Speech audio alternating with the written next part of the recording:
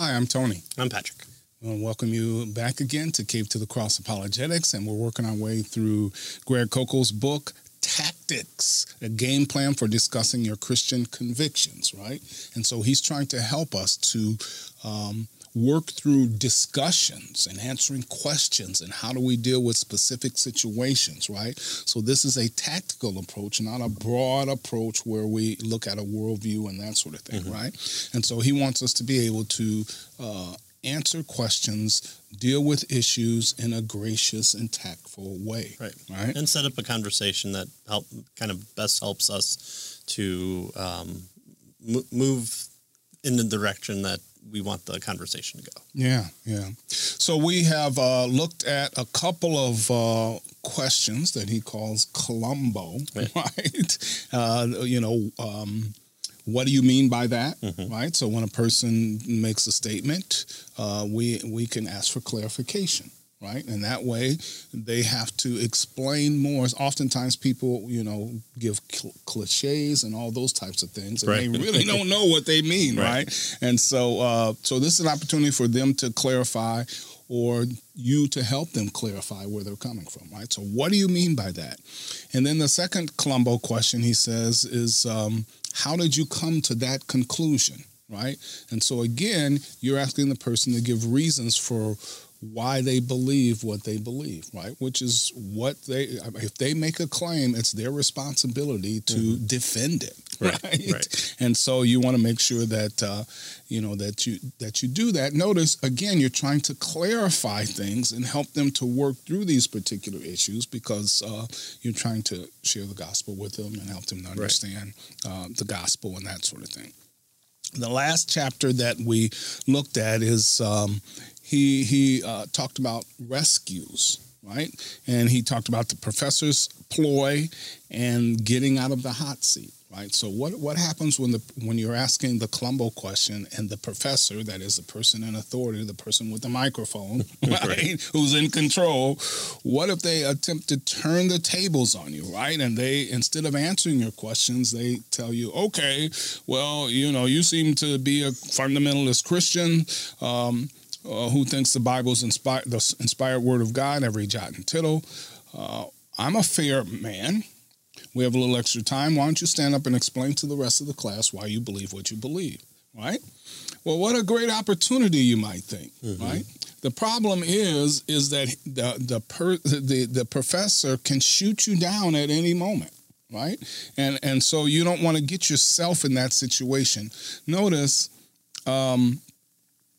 here you are on the defensive, even though you haven't made any claim. Right. You've just asked for clarifying. Clarification. Yeah. And so what you do is now you may later on want to defend what you believe, but you just kind of turn the tables back on the professor, right? I'm a student. I'm just asking you a question and trying to get some information, right? That sort of thing. So that's the professor's ploy where they attempt to turn the tables on you.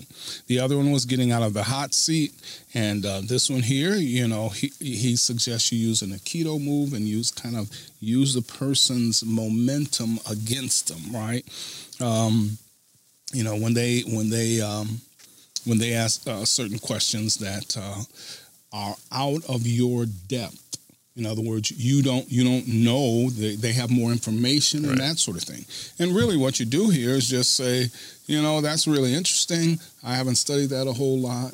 Why don't you tell me, what you're talking about here, and I'll consider it and maybe come back later and we can discuss it, right? So now, you're out of the hot seat, right? So the issue here is to be in control of your side of the conversation, right? You're in control of your side of the conversation. And so someone can't make you say something, right, or respond to something in a certain way if you don't want to do that. Yeah, right? or you can't respond because you don't know as much as they do. Right.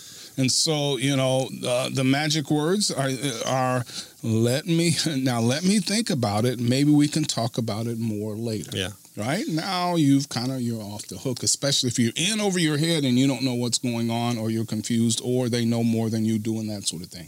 And then you allow them to explain their position, and you could get an education in this particular situation, right?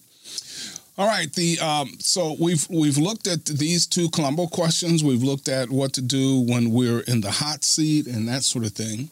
Now what he wants to talk about in Chapter 7 is this third Columbo question, right? And the idea here is using questions to make a point. Using questions to make a point, right? That's his Chapter 7. The third use of Columbo takes us more on the offensive, yet in an inoffensive way. We ask a different kind of question, he says, sometimes called, notice, a leading question, right? So we ask a leading question. And so as the name suggests, leading questions take the other person in the direction that you want them to go. Right.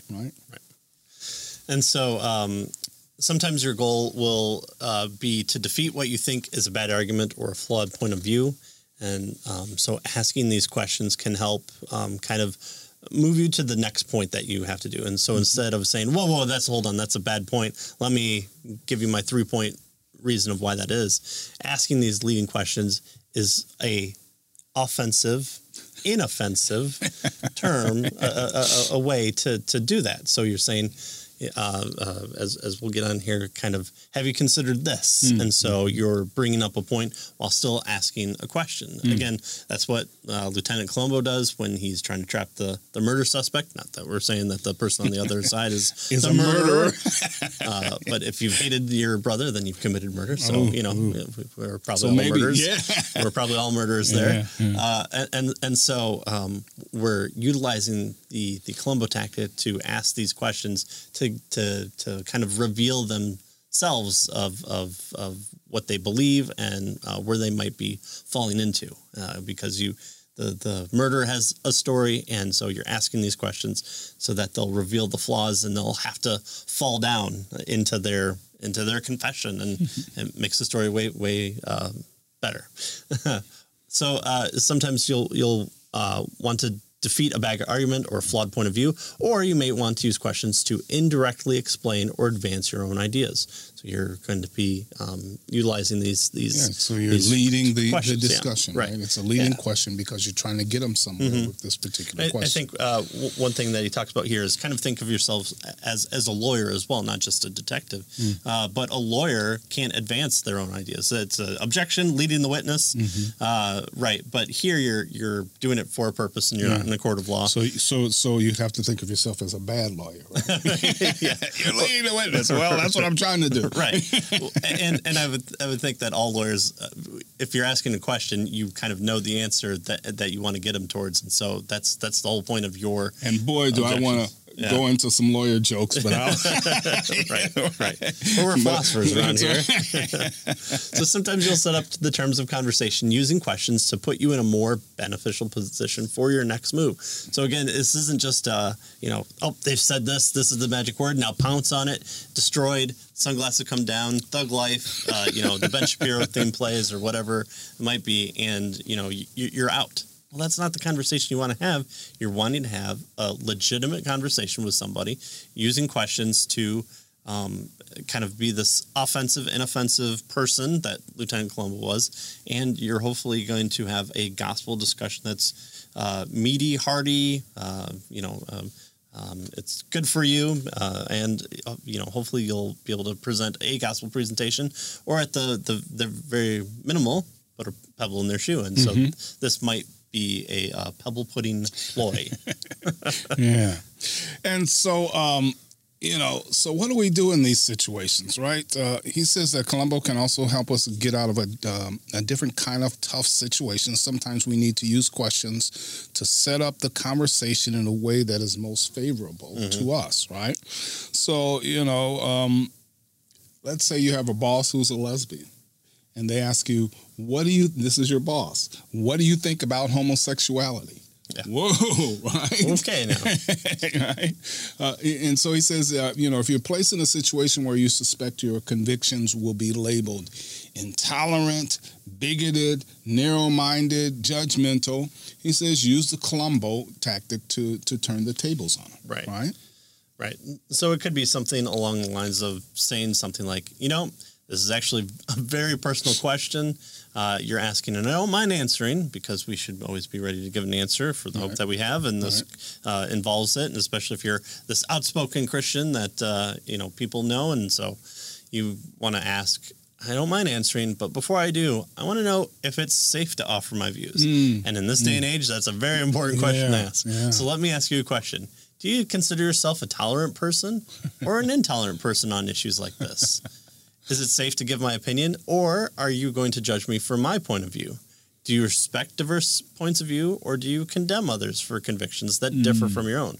And these are important because theoretically, this is what the other person is going to espouse. So if you just came in and said, "Oh yes, lesbianism, homosexuality is an abomination unto the Lord," 1 Corinthians tells us, and so such were some of you. So you can be saved from your homosexuality, just as people were and are, and continuing on. If you accept the Lord Jesus Christ as your and then you're accused of hate speech, and you lose your job. Right? Yeah, or bigotry. And so what you're doing is hopefully utilizing kind of their worldview against them, or you're at least wanting to posit the claim to them that you're asking for tolerance here, you're asking for diverse opinion, that you respect people that don't hold the same values of you, and that who are you to judge? Those are kind of the big three key for this type of conversation. So you're putting those questions to lead them to hopefully giving you a position to answer that question to the best of your ability. Right. So the direction leading them here is to be tolerant with your answer. Right. Right. That's the direction that you're trying to lead them. So you're asking them, are they tolerant or are they intolerant? Right.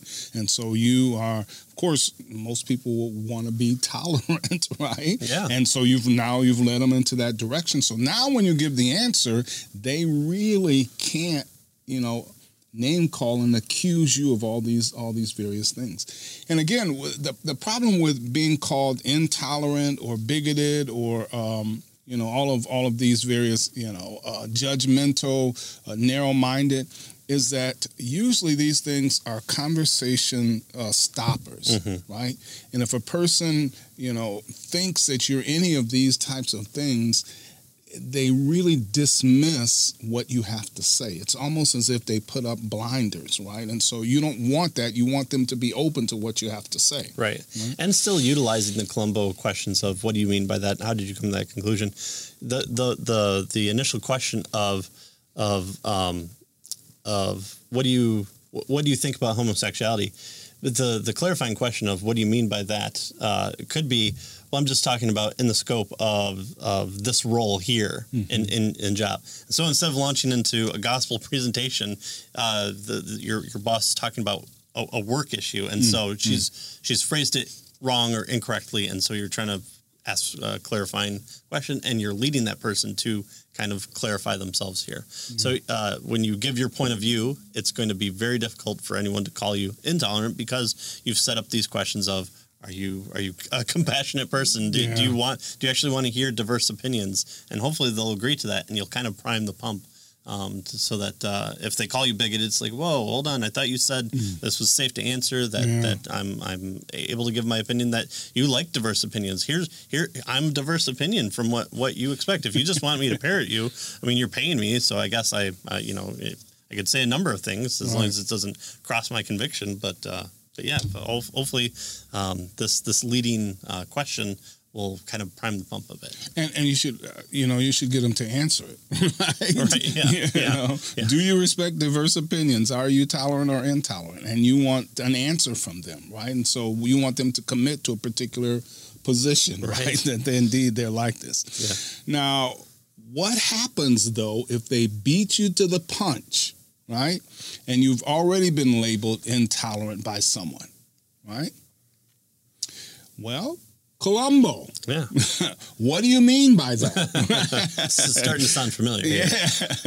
So if they say, well, it's clear you think you're right and everyone else, who disagrees with you is wrong, then you need to point out with questions that they're doing, notice, the very same thing that they're accusing you of doing. Sounds like an internal critique. I love the internal critique. Thank you, Nancy Piercy. So what do you mean by this, right? And then you get them to lay out their clarification of it. And oftentimes they're doing exactly what they're accusing you of doing. Right. You're being intolerant and bigoted. I'm scared of that. Okay. Well, you're doing that thing that you said I shouldn't be doing. Yeah. Yeah. So you, the question of, I guess I do think my views are correct. It's always possible I could be mistaken, but in this case, I don't think I am. The person responds, but what about you? You seem to be, or I'm sorry, that's your boss. Yeah. And then your response is, but what about you? You seem to be disagreeing with me. Do you think your own views are right? Are they correct? Well, yes, I think I'm right too, but I'm not intolerant. You are. Okay, that's the part that confuses me. Why is it when I think I'm right, I'm intolerant, but when you think you're right, you're just right? What am I missing here? Yeah. Again, you're asking, those Columbo questions here, and hopefully diffusing it. You're pointing out exactly where you're wanting to lead this discussion, which is they're being inconsistent, that they're asking from you what they don't expect of themselves. And no one likes hypocrites here, right? Yeah, exactly. That's those Christians are the only hypocrites in town. Yeah. And so they don't want to be one, right? Right? Sometimes the best way to disagree with someone is not to face the issue head on, but to soften the challenge by using an indirect question, right? A leading question. So you can cushion this third Columbo approach in a couple of ways.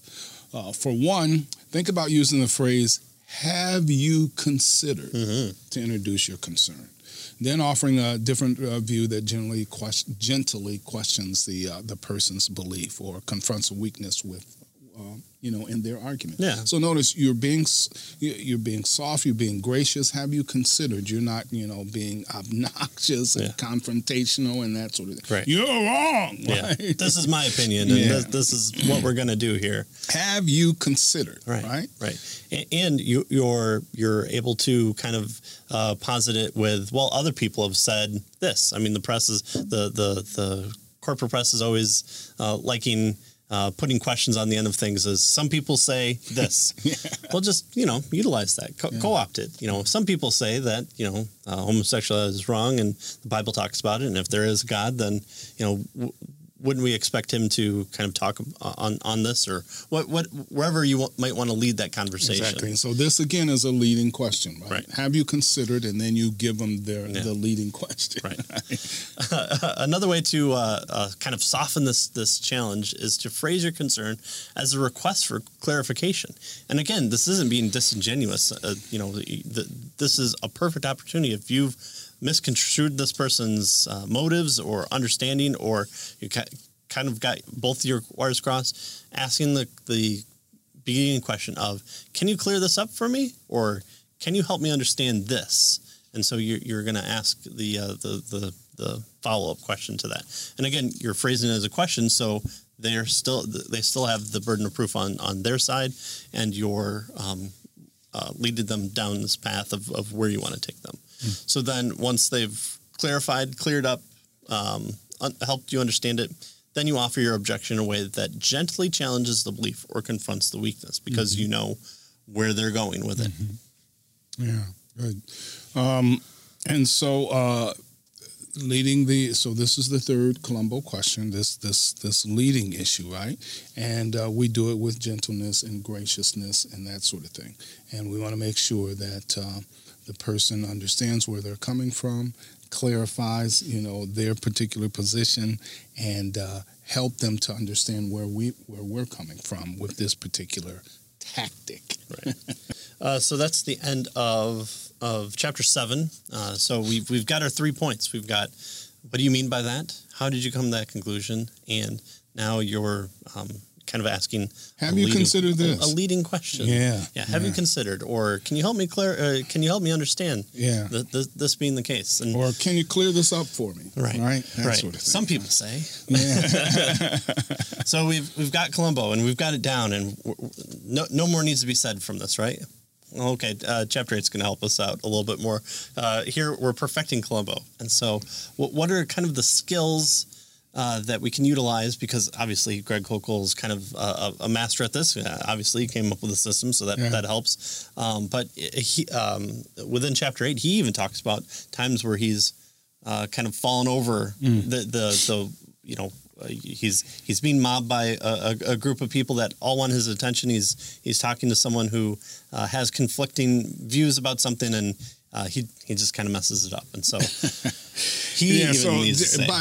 but let me just encourage folks that there's a lot of stories in this book, right? And we could read pages after pages, and we don't want to bore anybody, right? But this is a good book to have because those stories help him illustrate the principles and points that he's trying to make here. Right? And he uses himself in a lot of these kind of falter points that are important, because he even says that he doesn't know everything and he doesn't have it perfect down. And so it's nice. I always think, workout videos. I always want one person in the workout video who looks like me and is struggling with just absolutely everything. I don't need the super toned bodies. That's something to aspire to, but give me the bumbling fool. I'm there.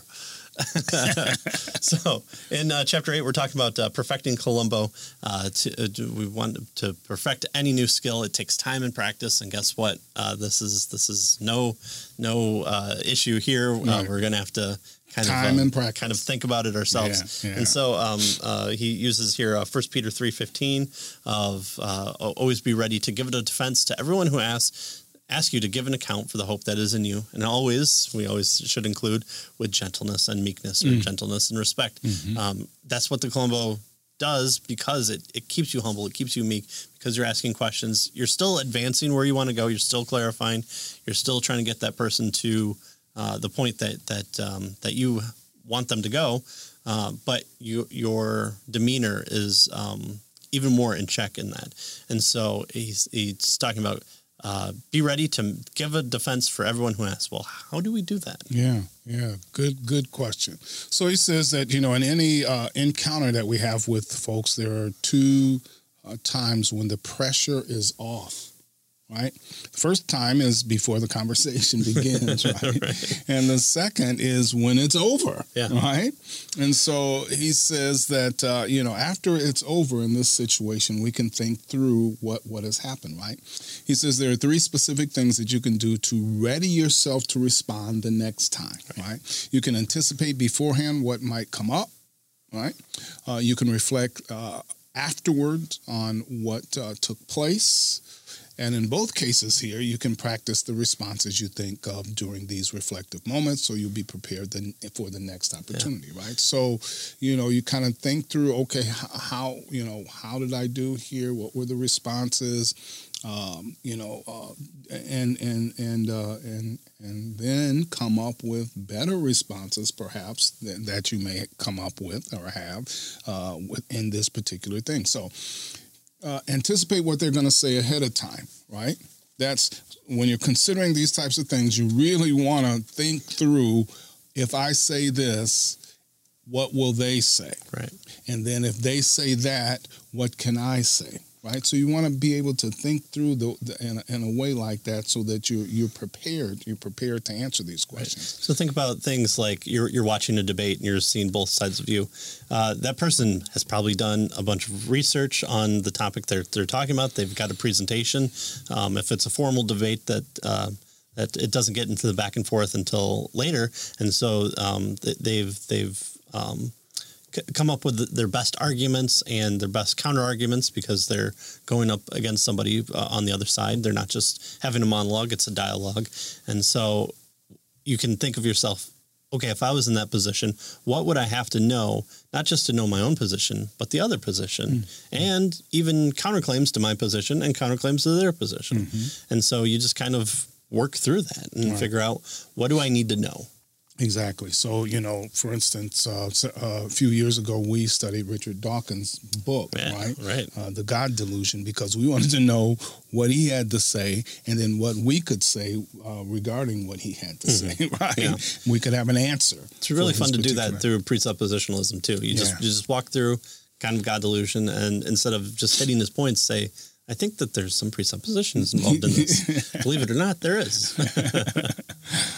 And then so you can anticipate beforehand what might come up and also do it afterwards. Yeah. So, these three I kind of call shower thoughts. You're in the shower and you're like, I can't, that's what I should have said. Yeah. And so you kind of, you've had this conversation, especially if you are meeting that person that puts you in the hot seat. And so you're writing stuff down and you're coming up with responses and what you should have said and what you might have said better, or here's where I could have asked a better clarifying question, or instead of the first part of the Columbo tactic, use the second part. So you're kind of again, sports analogies kind of are not my forte, but you're watching the film, right? For football players do that. They say. Here's what we did. Let's review. Let's go to the tape and see. Where I missed the tackle and how he juked me when I should have went right. He went left, and I should have looked at his hips. And so, if that's what they do with sports, or you can do it with chess or whatever you might. You're watching. Kind of in your own mind how the events took place. Right. You're looking at areas where you might have lost your cool and went off the Columbo tactic. Then you've lost. Yeah, right. If anyone gets angry, then you've lost. And so, that might be a point where you can come back later and even use as a point of bringing up, hey, in our last conversation, I didn't really have the best answer for you here, or I didn't respond to you well. Would you mind if we kind of talked about it again, and I promise to be better about it, or I've come up with some new things. So. And then the third case is that you practice the responses that you think about in these for the next opportunity. So it might not be with that person, but it could be with somebody else. And so you kind of are amassing a collection of ideas here. So the no, always be ready. This is how you make yourself ready. Right. And so then he talks about, he gives us a word on style. Right? Style, yeah.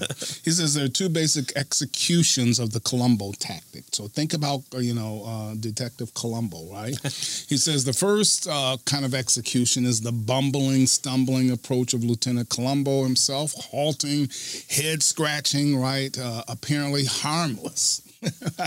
This tactic should be easy for most of us because that's often how we feel, right? Yeah. And when we're trying to gain a foothold in a particular conversation, the stumbling, bumbling, head-scratching approach, right? Yeah, the ers and the are taken out for movie magic and not so much in real life. Yeah. The second basic style or approach or execution of the Columbo tactic is more confrontational and aggressive, right? It's the technique, he says, that a lawyer uses in the courtroom, right? So these two approaches now in terms of style he wants to talk to us about, and when and how to use these various approaches, right? So the style that you adopt in any conversation will depend on your goal. It's not wrong to have the lawyer style versus the bumbling detective. It all depends on kind of what you're facing on the other side. Do you want to persuade the other person, or do you want to refute him, right? So if you're wanting to kind of persuade him, sometimes the best approach is that I'm struggling with this. Can you help me out? I'm working through this. What do you mean by that? How did you come to that conclusion? And there's other points where you're asking these leading questions. Okay, if you believe this about have you considered this? There's no such thing as objective morality. Okay, well, if that's the case, then me punching you in the face right now it would be immoral, right? What do you think about this? Yeah. And so it just depends on, if you're refuting or persuading. So sometimes my purpose is not to persuade the person I differ with, but to persuade the ones who are listening. You're in listening to one of those good old James White debates, and he'll say, "I'm sorry, are you saying this?" And the person will say, "Yes, that's what I'm saying." He goes, "Okay, I was just asking that question so that the audience would hear that." And so sometimes it's the people that surround you that you're kind of is your legitimate crowd. And so, again, are you going to fly off the handle and be that red-faced Christian that's shouting on college campus, or are you that cool, calm, collective person, hopefully, that is moving the conversation along, and if it gets derailed, it's by the other person. So this is the situation that he faced in debates. He realized that there's little hope in winning my opponent. The audience, though, is generally more open-minded. If I can prove my challenger wrong, I can win many of those who are on the fence, as long as I mind my manners. And I think that's true for a lot. It's one thing to watch a debate and say, okay, I'm rooting for this person. But if you're being objective in that, it's like, oh man, my side really came off really terrible because they were condescending and they yelled a lot. And, the person has been in 122 debates. This person's in their third one. How you approach it, how you lead that person, says a lot about you and what other people are listening to you about. Right, good. So in this chapter, what we talked about is perfecting Columbo, right? We talked about, working through and questioning ourselves in terms of the other person's position and having a response and that sort of thing. Going back after a conversation and thinking through what was said and then maybe coming up with better responses. And then finally, determining the particular style that we want to have in a particular conversation. Right? Yeah. Sometimes we know that the person that we're talking to, there's no way, it seems anyway, right? Especially in a debate situation, they're gonna, they're not gonna, turn over and have it. But you may be able to talk to the audience, right? And so in those situations, the goal is to refute the person and not persuade the person. By refuting the person, you perhaps are persuading the audience. Right. The angry professor who's going to sit there and yell in your face about how stupid you are for being a Christian. If you're that cool, calm, collected person, then you might be approached by other people within the audience that said, "Hey, I'm sorry that happened, but, can we start a Bible study?" Or, I wasn't. I wanted to say the things that you did, and boy, you really got smacked down over that, but it wasn't right what that person was doing. Or hopefully you can kind of utilize the entirety of the surrounding world around you to find areas where you can give the reason for the hope that you have. Amen. And so we've gotten the 3 points of Columbo, right? What do you mean by that? How do you come to that conclusion? And the third one is the leading question. Have you considered this, and then lead them into a particular situation, direction, right? And then afterwards, you're in the shower on the drive home. You come up with that perfect saying. Oh, if I would have just said this, write it down. Yeah, you drive back, and then when someone asks you that again, you kind of have to purse your lips a little bit because they've set the ball on the tee for you to knock it out of the park. Yeah. So feel free to write it down, to take notes after these encounters and that sort of thing. Yeah. He says he's developed a notebook, right? So that he writes these things down so that he's prepared the next time, or better prepared the next time. Yeah. What a great idea, right? Yeah. Yep. Especially if it's something in the world going on. And so, we kind of have this thing about morality right now. And so there might be repetitive questions that you're hearing from people, or those kind of bumper sticker mentalities. And so you're like, oh, if I ever come up with that, here's what I'm going to say.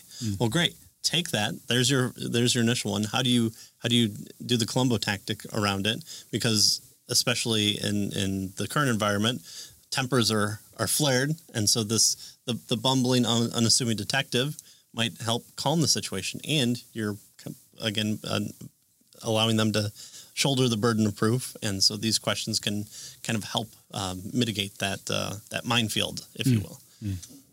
So, Tony, now that we've gotten the three, what if I'm asked, what do you mean by that? Or how did I come to that conclusion? Or have I considered something that I might not have considered? You mean, what if they turn Columbo on you? That would be the worst. I don't know how to defend against that. And so, of course, that's what we'll be covering in the next chapter of defending against Columbo. Yeah. So, and then we'll defending against Columbo. I'm sure it'll end in some regress somewhere. Turtles all the way down. That's right. So again, thank you for watching, sharing, subscribing, listening, watching. The individual clips that we pull out. Hopefully, that's of use to people that kind of need to review a single point more than once, or that gets shared out. That's always appreciative. And also our Patreon supporters, we appreciate you, and keep the lights on and the books coming. So we'll be back next time to kind of finish up a little bit on the Columbo tactic, and we'll move on to more tactics. Yeah. Thank you very much. Yep. See you next time.